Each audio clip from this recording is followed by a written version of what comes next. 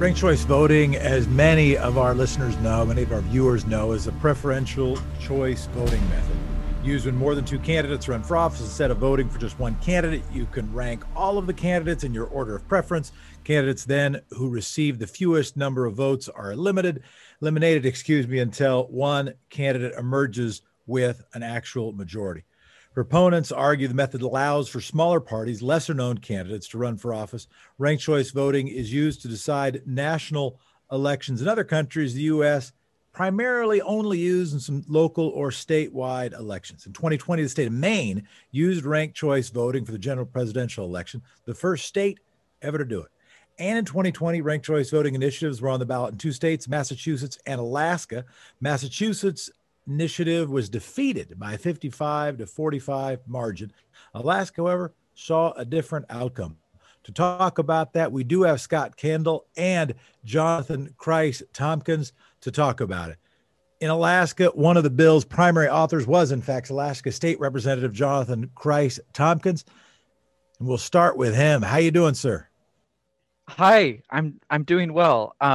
Although just a quick clarification, I have been pretty involved in a lot of elections policy in Alaska, although I think a lot of the authorship credit for the initiative goes to Scott for the initiative.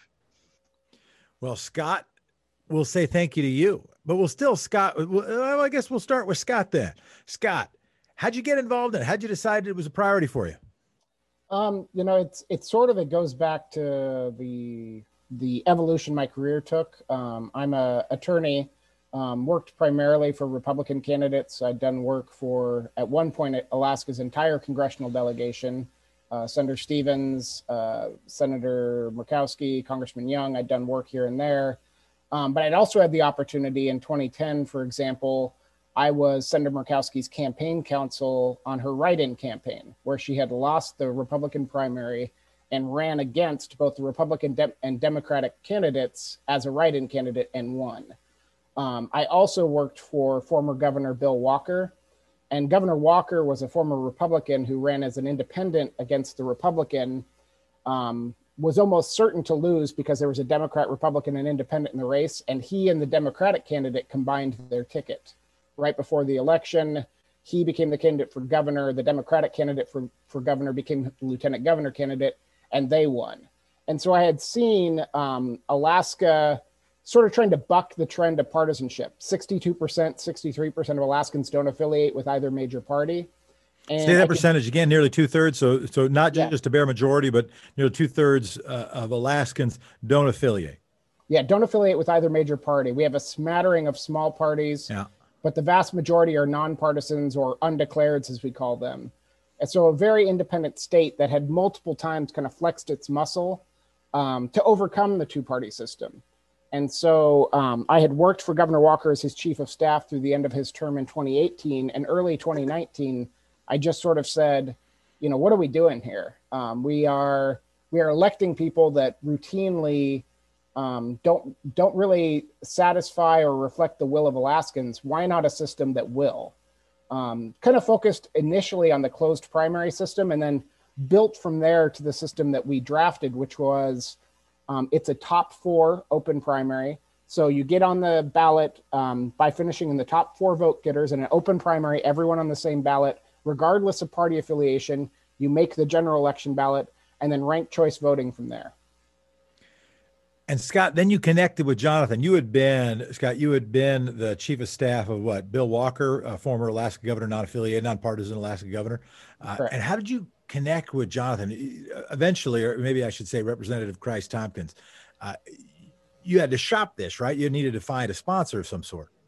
Yeah, well, in Alaska, we actually don't have to have legislative support to put something on a ballot. We go gather signatures. Got it. But I knew Representative Kreiss-Tomkins well because we have a small legislature, only 60 total representatives and senators. So we're kind of like a big family when we're all down there in Juneau, have dinners together.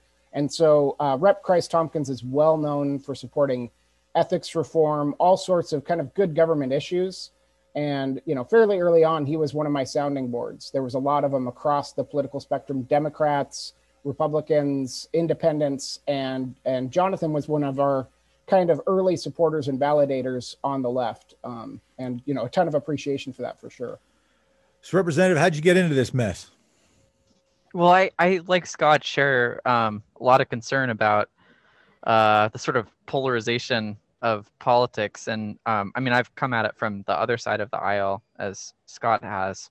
And I mean, one of the sort of unique features of the Alaska legislature, the House of Representatives specifically, is that right now in this present day, it's a little bit complicated if you fast forward a week or two, but in this present day, we have a bipartisan governing majority in the House of Representatives. So I'm a Democrat. There's, 15 or so of us, I think is the present tally, and 3 independents. And then we've got another 5 Republicans in our majority, which constitutes so let's do the arithmetic on this. Let's do the arithmetic. So you do have a governing caucus, but that governing caucus is essentially a coalition government, like we might see in Europe, and it's made up. And how many members of the chamber total? 40 total in the House. Okay, there are 40 members of the House, and the governing majority that selects the speaker, presumably, et cetera, just like everybody, you know, like in another state. You said, say those numbers again. You said 13 Democrats? 15. I think I'm getting the math right, because one Democrat is re-registered as an independent, and then sadly a Republican recently passed away. But I think it's 15 Democrats, 3 independents, and 5 Republicans. All right. So if I do the arithmetic correctly, that's 23 out of 40. That creates the majority. And then who is the minority? Is the minority also a bipartisan minority, or is it Republicans? All Republicans. Got it. Okay.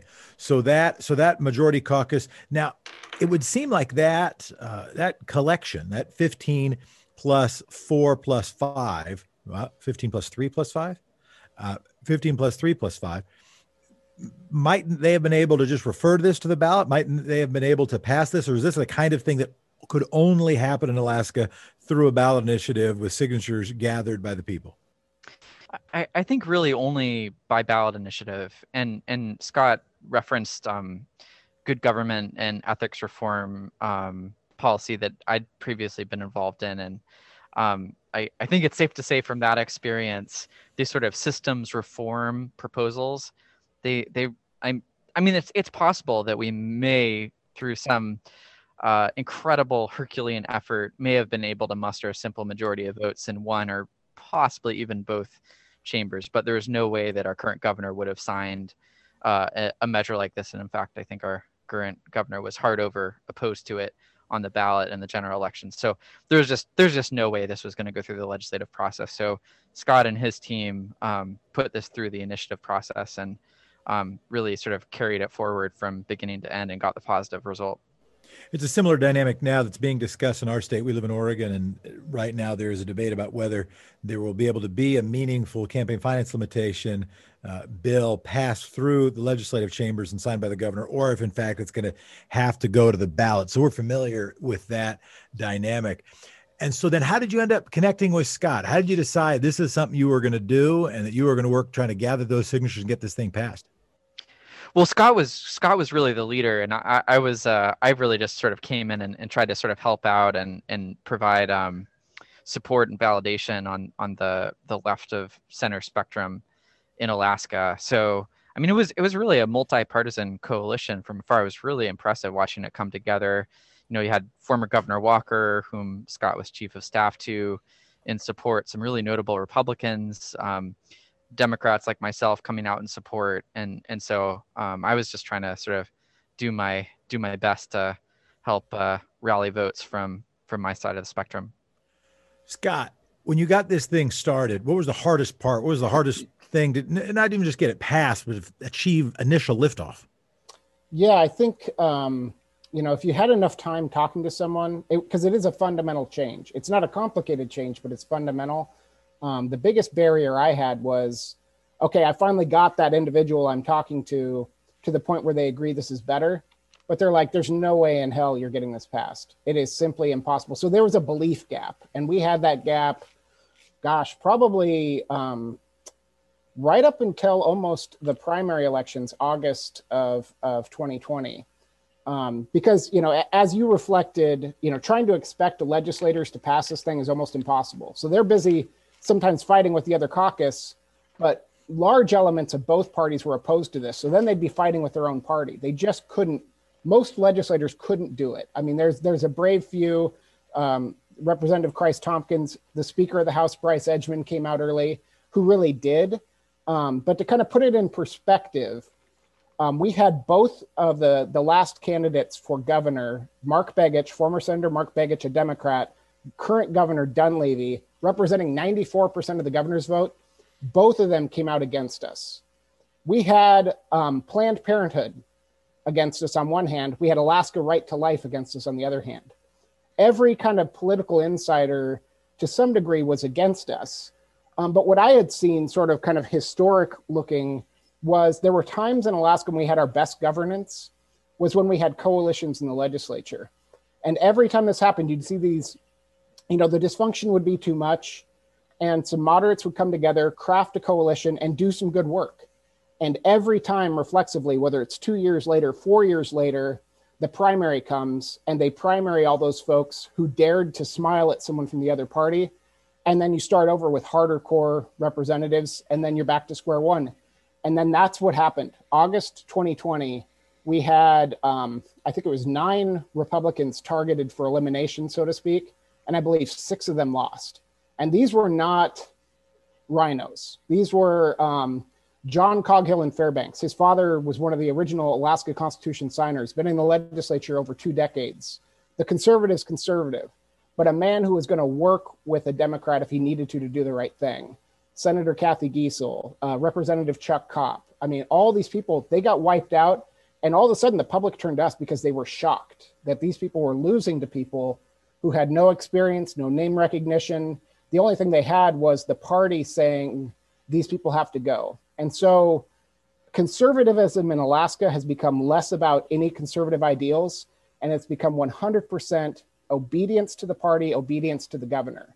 And the public sort of woke up at that point, and then all of a sudden the support started pouring in. They said, holy cow, what's happened? And these people have a solution. I think about, and this is probably jumping ahead a little bit, but right now the country is debating accountability about the current president of the United States.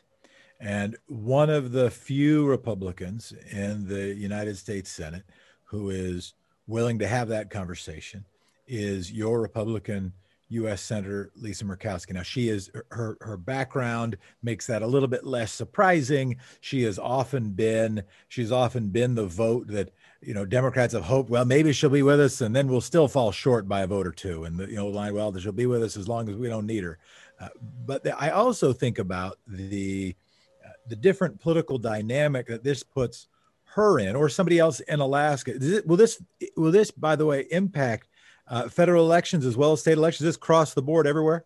This is top to bottom, every election run by the state. So that's federal and state. It's everything but our municipal elections will be run in this manner.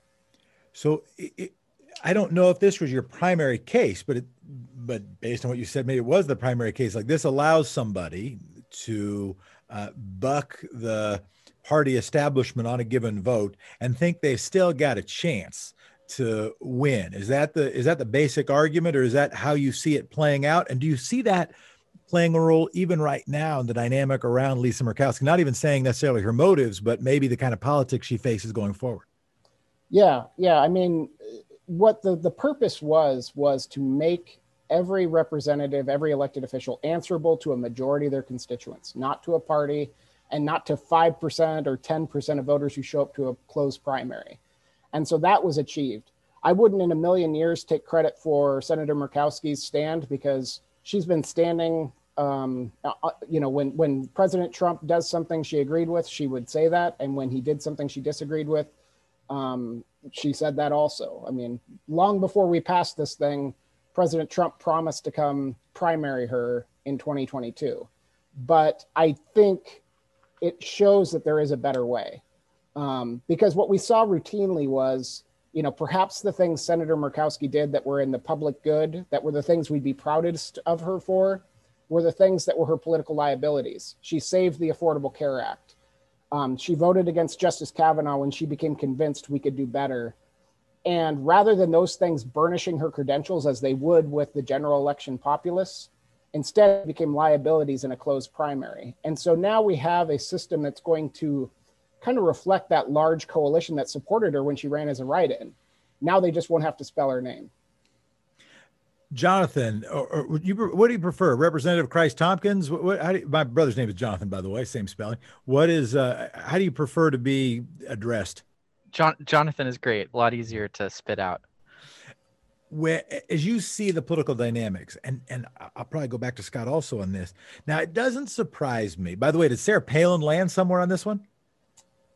I don't think we ever heard from her. I don't know. Right. Maybe someone did. So I heard from her, and I didn't hear from her on this, but I did hear from her on threatening to primary Lisa Murkowski in sort of an odd ranting video post. But I can understand why somebody within some sectors of the Republican Party wouldn't like this idea, right? Where they say, no, our path to victory if we have some views that are out of step with the majority of Alaskans, but they're in step with a meaningful portion of Republicans, then I understand the arithmetic. I win a Republican primary, and then I can still do my stuff, even if it's opposed to what a majority of Alaskans think. So I can understand that. What it's not as clear to me is why Planned Parenthood might oppose it.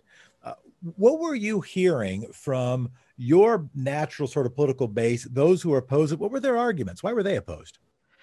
Yeah, I can speak to that. I definitely had some conversations with colleagues on this point, and I'm sure Scott can elaborate and add additional perspective. But there were some very notable Democrats whom I really respect and agree with on many issues, who were vocal opponents of the initiative or remained neutral and sort of had more private concerns. One of the concerns that exists in the progressive community in Alaska is historically, to some extent, when vote splitting has occurred, kind of the inverse of what we've seen in Maine, it's conservatives that have vote split, and if progressives define vote split for folks. Yeah, so say you've got a general election, you've got three sort of credible candidates who have critical mass support, and two of them more or less come from one side of the spectrum, and the third comes from the other side of the spectrum. And inherently in a vote splitting scenario, the candidate who comes from the side of the spectrum that's not being split in half or in some fractional term is going to be advantaged, similar to how Paul LePage won election both the first and the second time in Maine with very meager pluralities, because there were two left of center candidates on the ballot who are both viable. And so you're hearing from them, what, if there's this vote splitting, then we actually benefit from that circumstance. We Democrats and your Democratic colleagues benefit from that circumstance. Yeah. Even if you go back to the 90s, the last Democratic governor of Alaska, Tony Knowles, was elected in 1994 and reelected in 1998, I believe. And in both instances, there was very much a three-way general election. And you had a official Republican nominee in those general elections. And then you had a sort of insurgent de facto Republican nominee who was running under a third-party banner.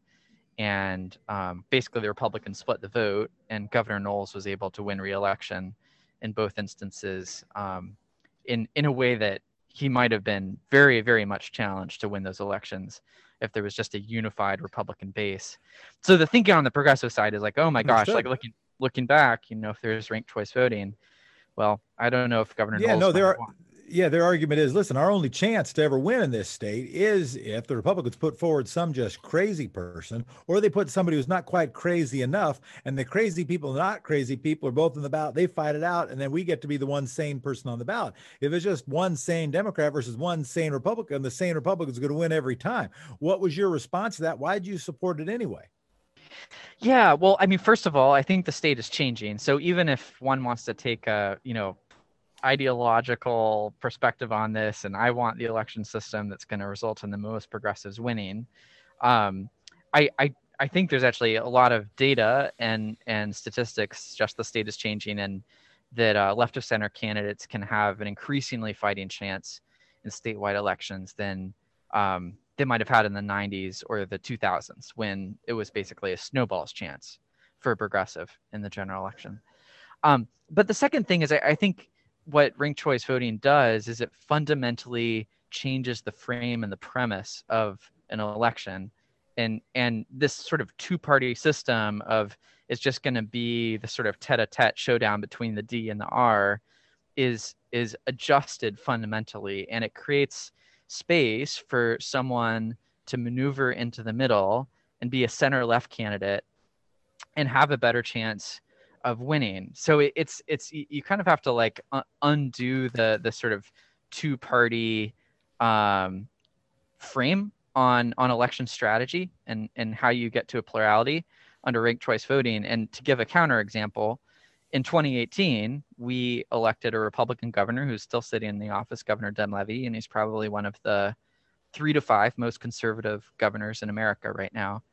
And I would say, I would certainly bet money that in 2018, if we had a ranked choice voting system, Governor Dunleavy may well not have been elected, even if he were the only Republican running on that ballot, because under an RCV system, I think either the incumbent... It would have been a lot of people's like 5th choice. Exactly. And there was 2 left of center candidates, Mark Begich and Bill Walker. And I think under an RCV system, one of them would have emerged as the winner because Governor Dunleavy had ceded just so much of the political middle in Alaska and would have failed to win under an RCV system. Scott, let's continue back to you, and let's continue on this sort of gaming it analysis, right? Like anybody you ask, the people you're trying to get endorsements from, or you're not even talking to them, but they're deciding to where they stand anyway, who are within the political arena, right? Who are running for stuff or consulting, or are major donors who have something at stake. They are not behind a Rawlsian veil of ignorance, right? They are thinking about how it's going to impact them, their electoral chances, the chances of them passing their priorities, etc. How do you see some of that dynamics changing now, or some of the arguments you were hearing as people were trying to game it? Hey, this is going to hurt, kind of like the Planned Parenthood question I asked. What were some of that you were hearing or seeing? Yeah, and I came at it from a strange place. You probably wanted to avoid the gaming. I mean, I'm not sure the argument was saying, no, it's not about the games, it's about democracy. And I get that, and I want to say that, but I still understand that if the only thing we are sort of policy nerds, and we're not also thinking about political dynamics, we're not, probably paying attention to the dynamics that you were facing. Right. And so, as a premise, I'm not a Democrat. I didn't see it as my job to get more Democrats elected. Sure. Up until 2 days ago, I was a Republican. But I voted for Republicans, Democrats. So 2 days ago, because this is taped, until 2 days ago, what in the aftermath of the Washington D.C. and sort of seditious riots. Yeah, I waited, took a breath to see what the national and state GOP response would be to what, to me hit me in the way 9/11 hit me. Yeah. And the response was not appropriate. There's certainly many brave Republicans, Mitt Romney, Ben Sass, Lisa Murkowski saying the right things. The party structure. That's 3. Yeah. The party structure itself, it is not, Trumpism is a disease and they have not rejected it. And if this didn't get them to reject it, then, it's impossible to align my values with those values because there are no values. So I guess that's an aside. But I voted, in my life. We're talking about the essence of the country, not only your background and how you're approaching this, but also the essence of what's going to happen. If the only thing we do is game for political power, and that was what essentially my question relates to. If that's the only thing we do, the democracy is doomed, right? And if we don't have any shared values, we don't have any shared standards, no shared principles, if it is only a game for, and nobody pleases themselves, and it's only a game for who can wield power, then we shouldn't even be having this conversation and not many other conversations other than a raw fight for power. Right. And so my whole goal really was to create a system that couldn't be gamed. Like that was literally my thought, because in Alaska, not only we have, 3-way races and all sorts of interesting things, we actually have a situation where both parties, candidates from both parties will then try to entice in a candidate, a Green Party candidate to hurt the Democrat on the one side, an Alaska Independence Party or a Libertarian candidate to hurt the Republican on the other side.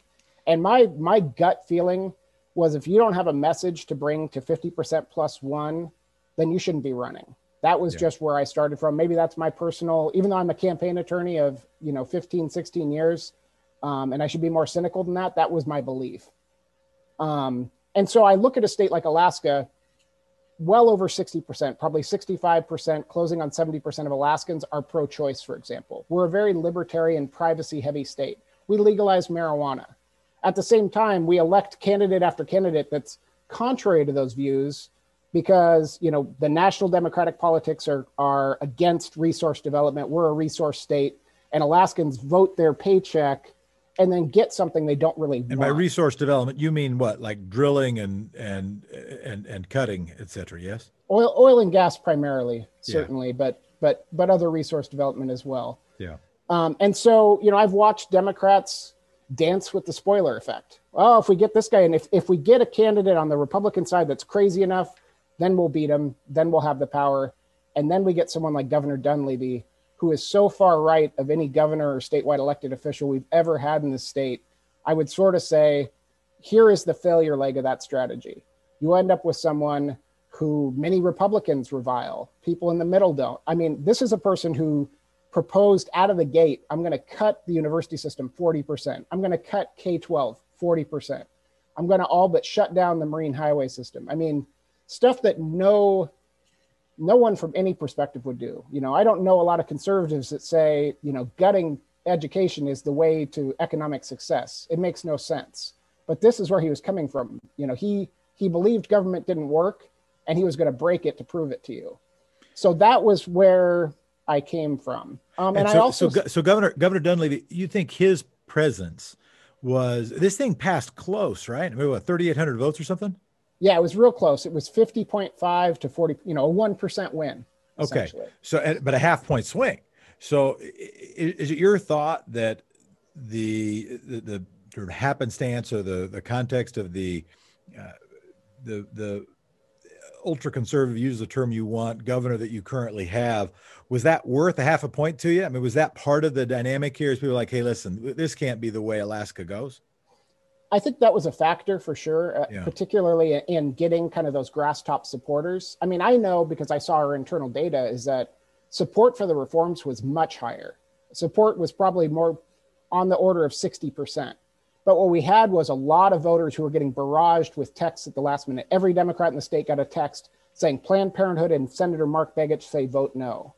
And so despite those crosswinds, this happened. So that tells me that the support for this is broader than anyone knows because they should have beat us. They should have. Absolutely. Why should they have beat you? When you've got Mark Begich and Mike Dunleavy saying vote no, and that's just because they have the big name, politician in your state opposed to. But on the one hand, they should beat you. But on the other hand, you were saying you came in with 64. On the other hand, you think that this passes and more Alaskans get more of what they want.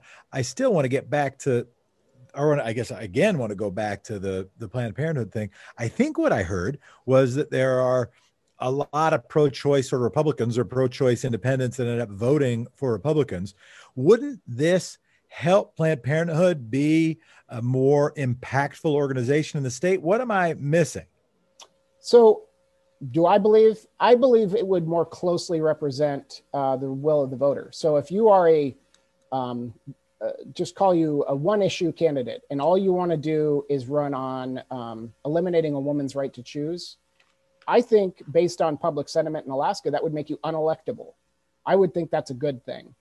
I do know, there was some alignment perhaps of Planned Parenthood's concerns with maybe with party leaders, but there was one other element to this election reform that we haven't covered, which was we actually put a ban on dark money in our state elections. We couldn't touch federal elections because of the FEC, but we banned dark money.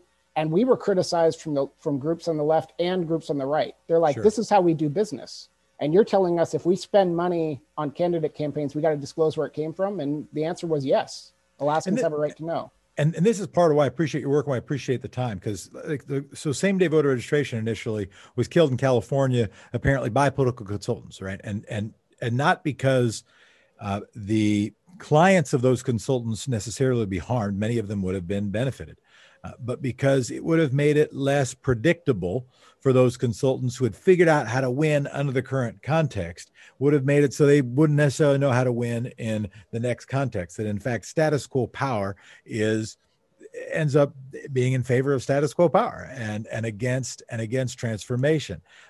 How else did that, and maybe Jonathan, I'll go back to you. How else did you see that idea that power will aim to preserve itself? Any other examples of, first of all, push back if you didn't see the dynamic that much. I am projecting that or surmising it based on what I've heard. So feel free to push back. But if I'm not wrong, feel free to amplify. And any other examples where somebody you would have thought supported the idea ended up pushing back on the idea? Yeah, I mean, I think the dark money provision was really sort of exhibit A for what you're speaking to, Jefferson. And I mean, Planned Parenthood was officially opposed to the initiative. And I mean, I'm a pro-choice Democrat. And sure, I think my analysis is actually very similar to Scott's, that on the whole, this is going to help empower, say more moderate Republicans or independents who are pro-choice and want to represent the majority of their constituency, and the current system does not enable that. But I think the dark money provision was a real sticker for them. There are a lot of conservation organizations, many of which I have really strong dialogue with and know well, who were very uncomfortable with the dark money provision as well. I think it's just a discomfort with changing up a status quo system, and it's maybe not totally different from professional licensing, where with professional licensing, if you just license the bejesus out of a profession, it advantages every incumbent in that profession and makes it harder for new entrants. And to some extent, if you think about the electoral system as having incumbents, and those being the organizations that know the ropes and know how to play the game and know how to win, when you sort of democratize and add sunshine, transparency, it sort of opens up the playing field a little bit. For what it's worth, I think Planned Parenthood and the conservation organizations, as well as any organization on the right, are going to figure it out under the new system, and I think the competition will be more fair and open. But I think that was the big driver for the opposition. And Jonathan, what about the big labor groups and big business groups? Where did they shake out? Did they also oppose? Did they stay out of it? Yeah, Labor, Scott, correct me if I'm wrong, but AFL took an officially neutral stance on the initiative. That said, I know there were sort of diverse opinions within the labor community in Alaska on the initiative, some in support and some very much opposed. In opposition, again, some of it because of this sort of game analysis, I guess, on, who's going to end up winning under RCV, and then some of it because of the dark money prohibition. As far as business groups, my impression, and Scott, you would know better, but was that you didn't see a tsunami of involvement from the business community, and largely sort of stayed out of it. You may have had, one or two sort of private individuals with, business connections coming out in opposition, but I would say they mostly sat out. Would you agree, Scott? Yeah, I would say, there were some definitely who, privately saw the advantages because they saw what was happening. Yeah, it would seem to me that the standard, Chamber of Commerce, maybe not the Koch brothers, kind of business conservative, the standard Chamber of Commerce conservative would think this was in their interest, right? This would help them get elected the kind of person that they might want most. Yeah, I made the case in many of those kind of boardrooms, and I think made the case well, which was you want a more functional legislature that just gets after the solutions and doesn't beat its chest. This is what you want. And so we had some element of that belief gap again, going to business professionals and them going, you are never passing this, so don't put my name on it. And then there was a combination of, well, if I step out on this, I can forget ever getting a meeting with the governor again. So good luck to you. You've got my personal vote. Do not name me in public, which, I'll take it. Every vote counted the same, whether it's from a millionaire or a worker, working for minimum wage. So what was the fundraising situation for this? How much y'all have to raise for this, or how much did you end up raising in order to get your half a point swing or 1 point win? And what were you up against? So ultimately we spent between $6 and $7 million. Wow. But a lot how of how many voters in Alaska? Over 500,000, 580,000, I think is the latest number. Yep. And 365,000 voted. But really, there's kind of more to that story because one, we had to gather the signatures. That's a cost. We had to fight the state of Alaska. The attorney general rejected us twice. We had to beat them in Superior Court, beat them in the Supreme Court. We had to monitor the legislative session. In the so like $500,000 to get on the ballot, $500,000 in lawyers, and then $5 to $6 million in in ads, basically, right? And plus campaign staff. A lot of staff. Far less travel than we planned on, but that's roughly correct. Yeah. And then what were you up against? What was and I'm not sure the timing of it. So how much of that was sort of dark money and not counted, or maybe counted, but you were not sure where it came from, and how much sort of officially from an opposition committee? So it came in very late at the end of the game. There was no official opposition because I think they thought we weren't going to win at the Supreme Court and so forth. And that happened relatively late. And then it was when people got serious about us at the primary, the governor's chief strategic political advisor resigned and went to run the campaign. And the opposition campaign to try to beat you. Trying to beat us. And he raised somewhere between $500,000 and $1 million, but that's actually subject to some ongoing campaign finance disputes because they broke the law just a little bit. And so we don't really know, is the short answer. But probably in the home stretch, they were probably nearly matching us dollar for dollar at the end because they came in late, and it's much easier to sow confusion than it is to sell, a relatively fundamental and on its surface complicated reform. So, but just to see what you were up against, right? Like, spending $6+ million in a state with, 500, 600,000 voters, that's a lot. Like how does that relate to like how expensive a governor's race is in Alaska? About the same expense as a governor's race? Yeah. I mean, if you factor in independent spending, we had the Begich versus Sullivan race had something like 60 million spent. That was a little bit of our problem. If you saw our campaign, I don't think you'd believe we spent what we spent. Yeah. Because ballot measures like independent expenditure groups get charged market rates. So we had a $1 million TV buy that, ended up costing quadruple. Yeah. And we had to pare it back because as the Al Gross, Dan Sullivan race heated up, the independent groups were outbidding us. And unlike a candidate, we can't just say, okay, we get the lowest market rate. So I think we were a victim. And this is worth dwelling on. So I mean, you already said it, but I just want to. So candidate campaigns get the preferred pricing treatment, and even if there starts being sort of a bidding war for scarce TV ads during a crowded political season, they still get that. You don't get that benefit. So when there starts being this bidding war, hey, we only got 60 Minutes only has this many ads. Who wants it, right? And that starts jacking up the price. You suffer from that price, but still to look at that. You've got recent examples of some let's say outside the Maine people winning, and I don't mean the state of Maine. You have recent examples of popular people losing. You've got a governor that you say is out of step with most Alaskans, and you outraise them, as far as we can tell, pretty soundly, and have a campaign that's up and running and going pretty soundly. Why was it so close? Just because that initial challenge you faced, because people thought this is crazy, this is new, I don't know what this is, and even if I think it might work, I don't think my neighbors are going to vote for it. Was it really that simple, or what else were you up against? I mean, it really was the ability of them to just attack us from the left and the right. So we're kind of trying to thread a needle in a whirlwind, and they didn't. Towards the end, they didn't even attempt to meet us and debate the issues. They didn't attempt to say, this is why this is better, this is why this is bad. The ads were literally, Alaska Right to Life says vote no. Governor Dunleavy says vote no. Yeah. Alaska Planned Parenthood says vote no. And so people understandably take their cues from organizations they support. And so, that's they use proxies. You don't even have a chance to sort of make your case for and we saw how those impacted us closer to Election Day, because on Election Day, we were down, I can't remember if it was 13 or 14%. And then all the by mail and early votes started getting counted, and we closed that gap and then overcame them. Where'd you get the money from? Who are the funders of something like, because as we try to think about building a pro-democracy coalition around the country or state by state, who are the folks that decide to invest in something like this? So it's a little bit, we did have, I think, over 300 Alaska-based voters, or Alaska-based donors rather.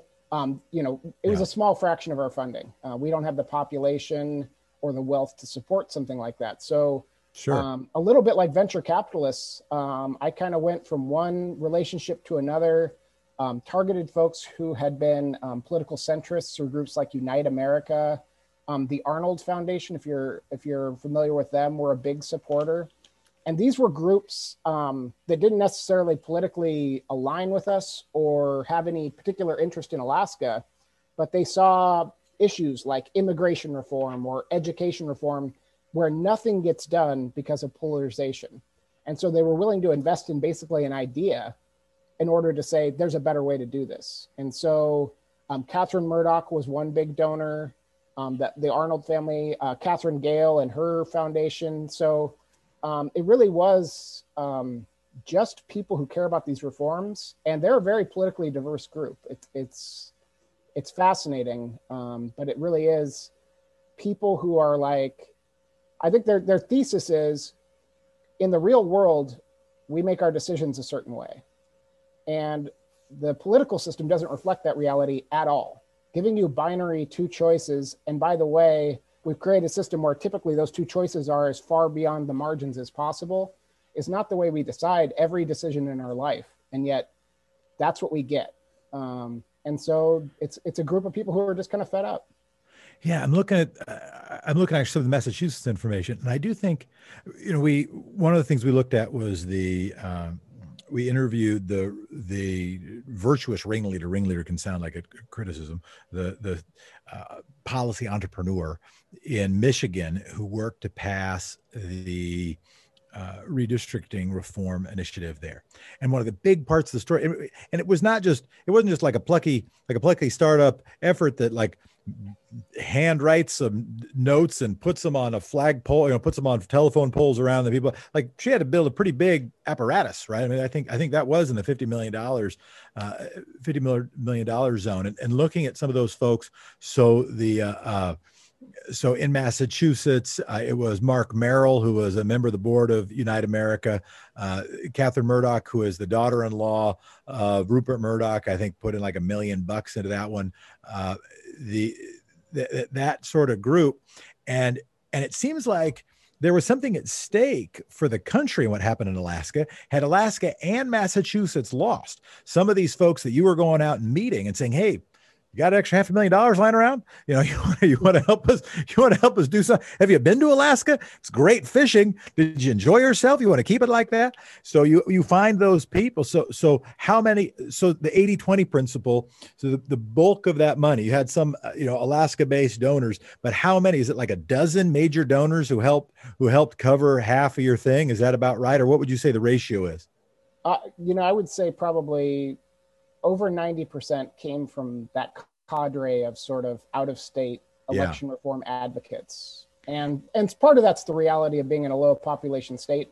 And part of it is, the thing we struggled with, which is, I mean, maybe this has changed in the last couple of months, and I suspect it has. I think it has. But election reform is not a sexy issue that has a constituency you can go plug into. I spent actually the early days and really the first 6 months of this was me walking around with the thing I drafted. I was all by myself. Yeah. No funding, scraped together a little money to get some help tightening up the legal side, scraped together a little money to get a poll that showed people were ready for this, but really had, I had nothing, certainly not the means even to gather the signatures, but I spent a lot of time, and particularly my earliest time was spent with Alaska Native organizations. And Alaska Natives here are 20-some% of the population, but their political representation is a fraction of that. And to some degree, I think they've been in different ways taken for granted by both parties. And all I said, this is a system where there's no barrier to entry anymore. You don't have to put your time in with the Democratic Party, the Republican Party, be married to this person or know that person, like just good candidates running. And it was something that I think that was our biggest well of support, and was certainly more than the difference, because we have 4 rural districts in Alaska, predominantly Alaska Native. And as those came in, because of infrastructure reasons and otherwise, as their absentee by mail votes came in towards the end, our margins there were over 70%. Again and again, I think folks who just saw a stagnant system that wasn't serving them well, that's what made me most excited, to be perfectly honest, is maybe now everyone's at the table. Well, I do want to talk about going forward, but I do, Jonathan, you've been waiting patiently. I do want to go back to you before I do that. But I played basketball in the Aleut and Tlingit Community Center in Sitka when spring break my senior year in high school, and so when you say we got a big amount of support from Native communities, that can mean voters. It can also mean casino money. Is that a reality also in Alaska, where there are political engines that are fueled by by tribal casinos, or is that something that's not a real factor in Alaska?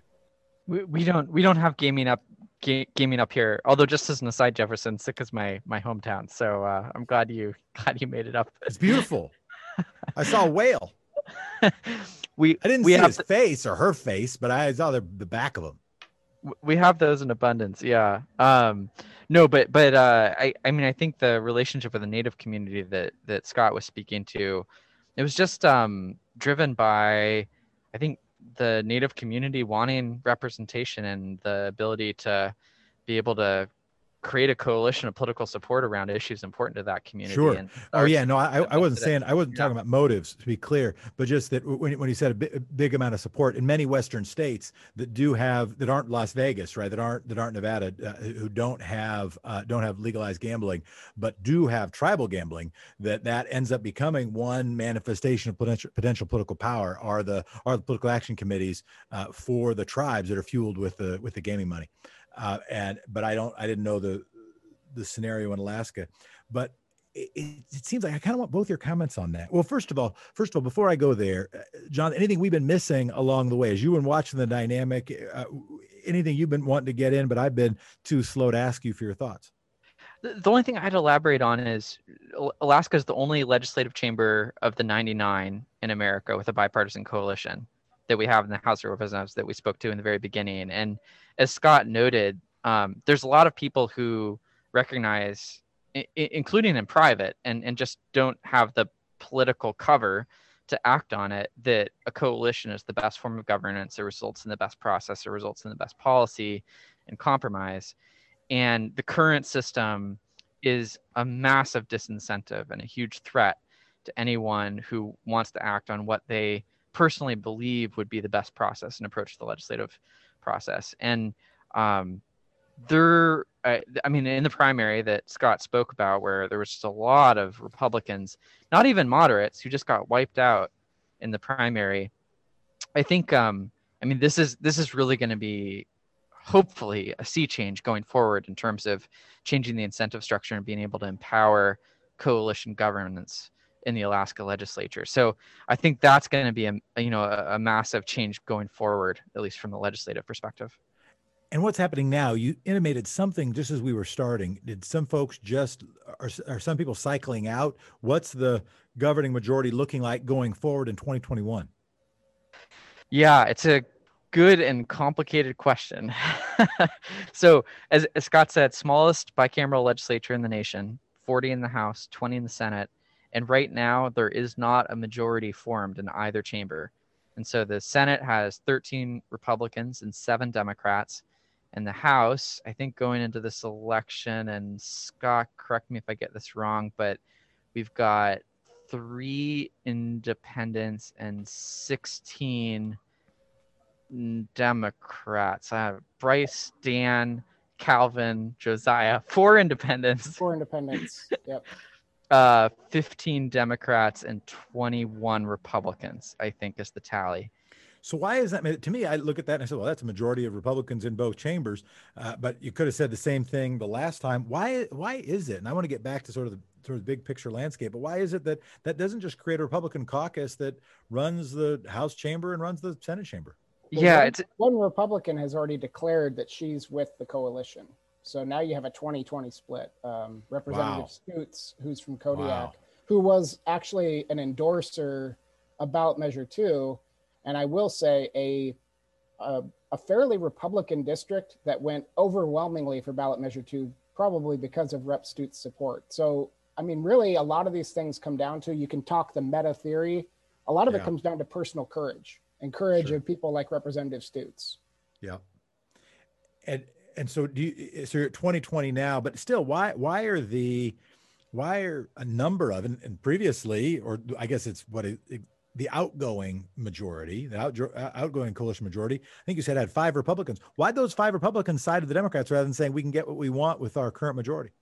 Yeah, I think a lot of it is a response to the super hard right policies of our Governor Yeah. Dunleavy.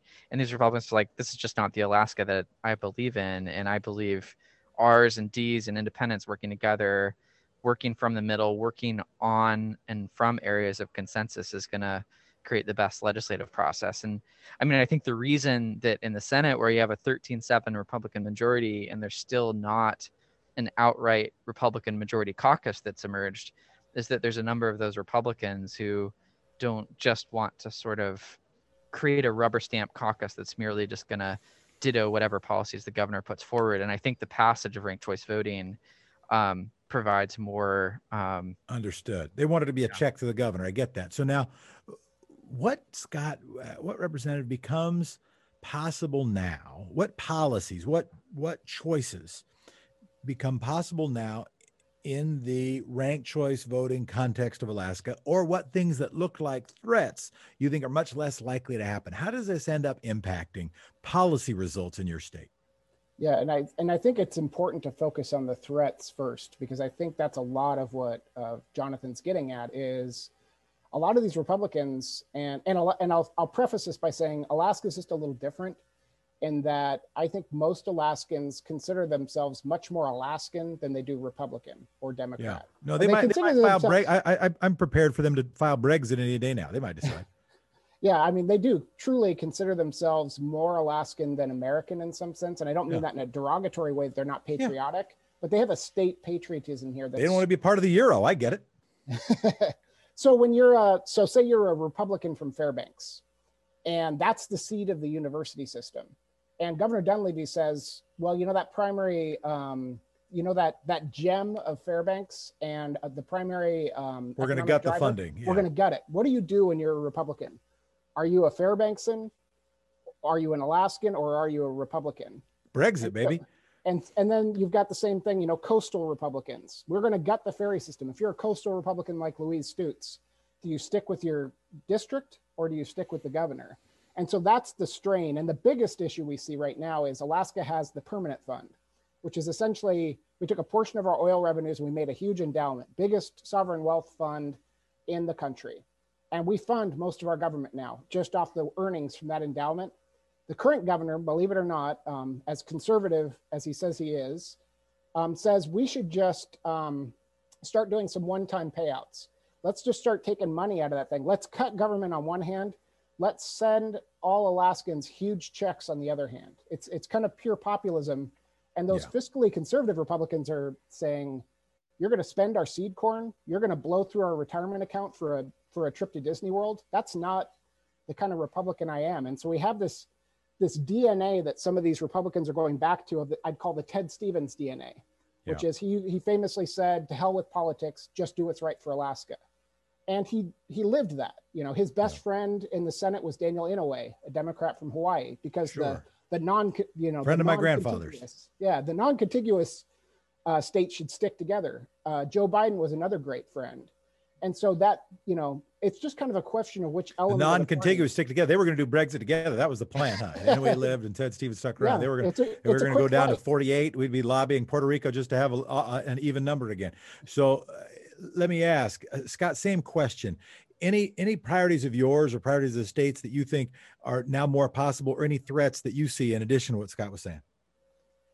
Was that to Jonathan or to me? I meant Jonathan. I'm sorry. Oh, sorry. Go ahead. No. I would echo what Scott said, and I think a lot of it is you're just sort of adjusting the threat landscape, politically speaking, to elected officials, and just being able to remove obstacles for them to do what they know is the right thing is hugely important. And certainly in the 8 years in the legislature, and increasingly in the last couple of years, my perception is that's one of the best things that we can do, is remove obstacles for elected officials to do what they know is the right thing. I want to go back to the fundraising part. I want to go back to sort of the entrepreneurial part of doing this, right? That this an initiative begins because people start doing it. It's like starting a little company, right? And it would be, like crowdfunding companies, in my judgment, is a wonderful development. The more traditional way to start companies is to find a handful of angel investors and then eventually some venture capital investors and move forward from there. And you identified sort of that the Unite America folks, Catherine Murdoch, et cetera, sort of those seed funders that got you, 90% of your resource. And what I said was, it happened in Massachusetts, it happened in Alaska. Had both of them failed, that might have given some of them pause. Well, I guess maybe we're not going to be pushing them. So I think for people who are wanting ranked choice voting, it's a big deal that Alaska won by half a point or by a point rather than losing. I think that's a big deal. At the same time, I do think you said that there isn't sort of this built-in funding constituency or necessarily built-in activism or voting constituency for democracy reform, right? It's sort of been too often an afterthought. Talked about healthcare. Well, you've got some healthcare organizations talking about women's right to choose. You've got lots of political power already built up. But it does seem like in 2021 going forward, there'll be a lot of people who prioritize democracy early. And that's been, sort of my argument for a while, is that there need to be. Scott, am I Pollyanna? Is that your hope, or is that even your impression? And if you were going to go out and try to help another state do it, do you think they would have an easier chance building early power than you had?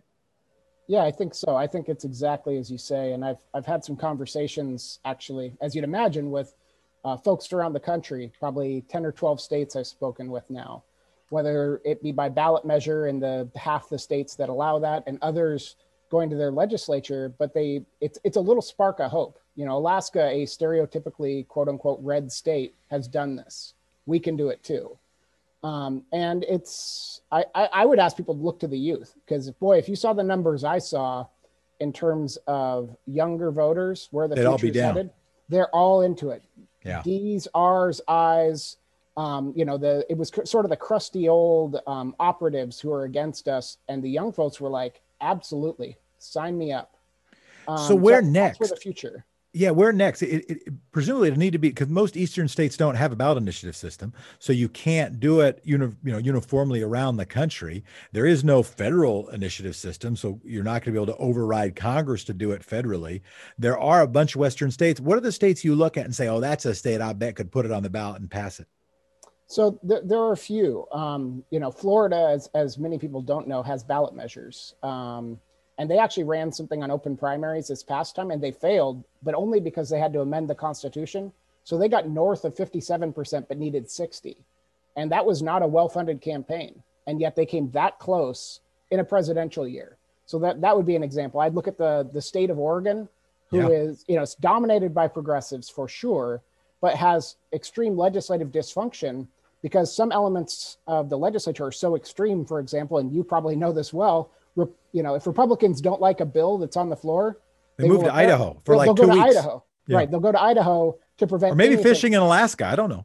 Right. And that's not democracy, right? So people are to some degree fed up. Now you have to build this weird coalition as we did. We wouldn't have won if we didn't have a lot of Democrats with us. We wouldn't have won if we couldn't have taken a big chunk of Republicans. So you really have to cobble it together, and you can never make it partisan, ever.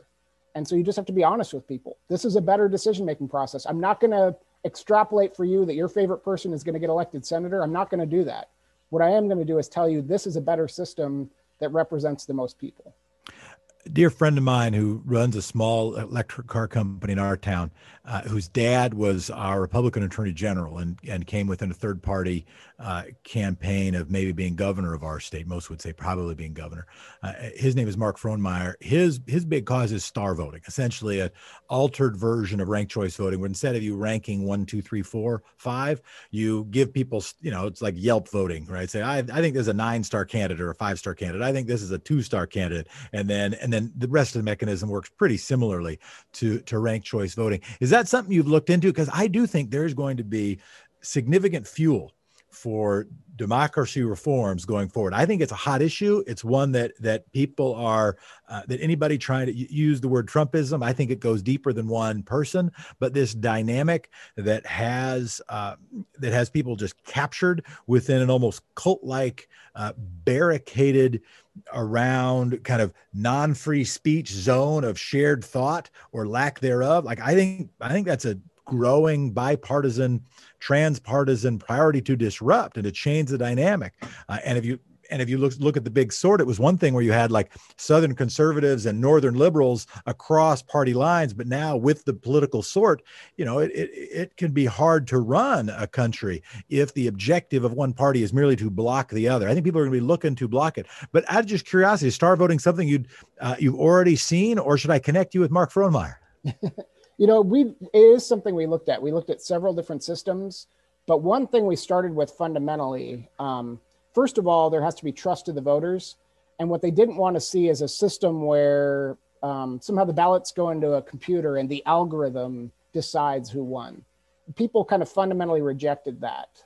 The other thing we have is in Alaska, we have some of the most secure elections in the country because we have a paper ballot and we preserve those ballots. We don't do the machines. They go through scanners, sure, for tabulation. And so we settled on ranked choice because I could explain it. I could say, okay, you got 10 votes in this election. One candidate's got, one candidate's got 4, another candidate's got 4. This candidate has 2. How do you count them? You pick up the 2 ballots and you look at what their next selection is. You can count them by hand. It's that secure, as opposed to, star voting, which I think is intuitive, but a little more exotic. We just kind of felt like simpler and more transparent was better. Now Alaska joins Maine in allowing ranked choice votes to be used in presidential elections. Does that mean you've been a caucus state, right? I think a friend of mine participated in Alaska caucuses, or did I make that up? We were a caucus state on the Democratic side until this cycle, and the Democratic Party switched from caucus to basically RCV. Got it. And so the party moved to ranked choice voting within the party. The Democratic Party apparatus decided that's how we're going to pick our nominee. Right. Yeah, exactly. In fact, I remember in 2016, the caucus happened when I was in Juneau for session, and you can't participate in a caucus if you're not in your community where you're registered to vote, which for me is Sitka. So I wasn't even able to participate in the 2016 Democratic primary process, which I did not enjoy being disenfranchised. So I was very much a supporter of switching to RCV for the Democratic Party primary. Was that part of your effort? Was getting the Democratic Party to do it and to get them used to it? Was that part of this overall effort, or was that just sharks and dolphins, right? Similar dorsal fins, but different genetic roots? Well, I think there was some crossover, and Scott probably can speak to that somewhat, but there was very much an organic effort coming out of 2012 and 2016, and just the inherent dysfunction of caucuses and standing around in the gym and sorting yourself in corners. And if you aren't there on the right day, you don't get to participate, and low participation rates, and, it being inhibiting participation of those who aren't as able-bodied, down the list. And so there was a long list of people within the progressive world who were just like, let's move out of the 1800s and move into the 21st century. That said, I think in the 2020 RCV process that the Democratic Party conducted, there was, I think, sharing of best practices, but I think Scott knows more on that front. Yeah, I'd love to claim credit for getting that to happen, but we certainly didn't have any involvement. But we did actually connect them with some out-of-state resources in order to get it to run smoothly, because the last thing we could have is have it be a debacle. Right. And they had twice their normal turnout. It was a resounding success, including, Senator Begich saying it was a wonderful experience. And so I think we benefited certainly from that disconnect of saying, well, it's good enough for us, but don't give that to the public. I think certainly there were some people who could live with that cognitive dissonance, but I think others said, no, I have to be honest, that was a good experience, and that's a better way to do things. Now I want to go back to the party makeup going forward. We'll just another question or two before we wrap. And by wrap I mean say rhyming words to a beat. So if 55% of the voting population, or give or take, right, maybe it's closer to 60%, are registered, non-affiliated, or members of sort of micro, very small parties. And what is like a quarter are Republicans and like 10 to 15% are registered Democrats, but still, do I have those numbers roughly right? I want to say it's something like 23, 24 Republican, 13 or 14 Democrat. Okay. But nonetheless, when you were breaking down, or when Jonathan was breaking down the composition of the legislature, the vast majority of legislators were either Democrats or Republicans. Do you think this system means there will be more non-affiliated legislators in the Alaska legislature? Jonathan, what's your impression? Yeah, I mean, it's a great question, Jefferson. I actually, after this November election, consulted with our legislative librarians, and there are 4 independents in the House of Representatives who have been elected out of 40. So that's 10% of the chamber. You know, project that on Congress and imagine if there were 43 or 44 registered independents in the U.S. House of Representatives. Yeah. So proportionally, that's not child's play. It's also it's a real thing. It's the highest number since statehood. So we're at an all-time high watermark in Alaska legislative history in terms of independent participation. And if I were to guess going forward, especially with passage of ranked choice voting, we will only see that number increase. I mean, it would seem like it could double quickly, right? I mean, if over half, I guess there is a question of where do you get your first 15%? Where do you get first 25%? Where do you get your first endorsements? Where do you get your first 10 grand, right? I recognize that those challenges will persist. But as you think about how folks caucus up, I mean, I guess you're already exemplifying it, right? There's already kind of this coalition idea. If you just build the share of independents, there would just be a new sort of caucus formation, a new governing coalition formation with more independents. Is there anything else people should be aware of about the dynamics of that when they think, well, you know, two-party system might suck, but it exists and we know what it is, and it offers sort of like the discussion that Scott was having about ranked choice voting versus star voting. At least people understand what it is. It might have downsides. At least people understand it.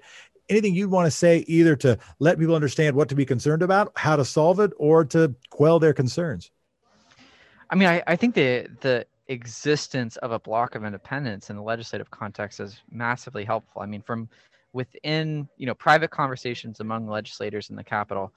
Sorry about being a noise here. I'm in CTAC, but I would say independents, broadly speaking, are the sort of heat sink for political passions and sort of ideological crusades, and often recenter our caucus on sort of the mean and median of what Alaskans care about, because they just don't have any sort of extraneous interests. I mean, and so I think it's a great centering mechanism for legislative caucuses to have that block of independents, even if they're not, you know, numerically overwhelming in force, but have a critical mass threshold to be influential in the deciding faction within a caucus. And I hope I'm tracking the trajectory of your question, Jefferson. Forgive me if I didn't. It was sort of a compound question. I mostly just wanted to get you talking. Scott, any closing word you have? Anything I should have asked that I didn't, or thoughts how you, again, any more about how this is going to play out going forward, or what you might be doing next? Yeah, I mean, I think I would go reflect on what Jonathan just said about 4, 5, 6 independents in the state house. That's not nothing. 20, 30, 40 in the House of Representatives, they become the fulcrum for good and for ill. They can prevent extreme things from happening because one party has a slim majority. They can also empower good things to happen because the party in the minority is trying to prevent anything from happening.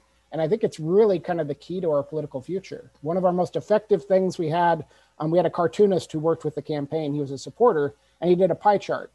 These are Alaskans politically, and this is what their representation looks like. And as you can imagine, giant chart of independents with very small slices for D's and R's. But when you look at their representation, that's not been the case. So it's a little ray of hope. It's a little something that's going to allow people to be truer to who they are. And I don't think people should sleep on the fact either that I think this is going to change the behavior of existing officials. Forget about who we're going to elect in 2 years. We have right now, we haven't organized either body because people are talking about working with people of the other party. And I don't see how that could be a bad thing. Does this mark the decline or even, an early death of political parties? I mean, presumably this will change primaries. It will change maybe end political primaries, at least probably state-funded political primaries. Maybe there'd still be some sort of endorsement process within the parties. What's the impact on parties? I mean, parties are important. Parties represent a bundle of values, but they also become an exclusive club apart from those values, as we've seen with Trumpism. Does a lot of what's going on have to do with the values of the candidates that he targets? No, not really. It has to do with sort of individual loyalty. So it's just going to kind of broaden things up. Now, it's still going to be important that party endorsement is going to be a valuable thing. It represents a large, significant swath of people. They have funding mechanisms. But why should political parties have powers exclusive of groups of Alaska Natives, groups from labor, other interest groups?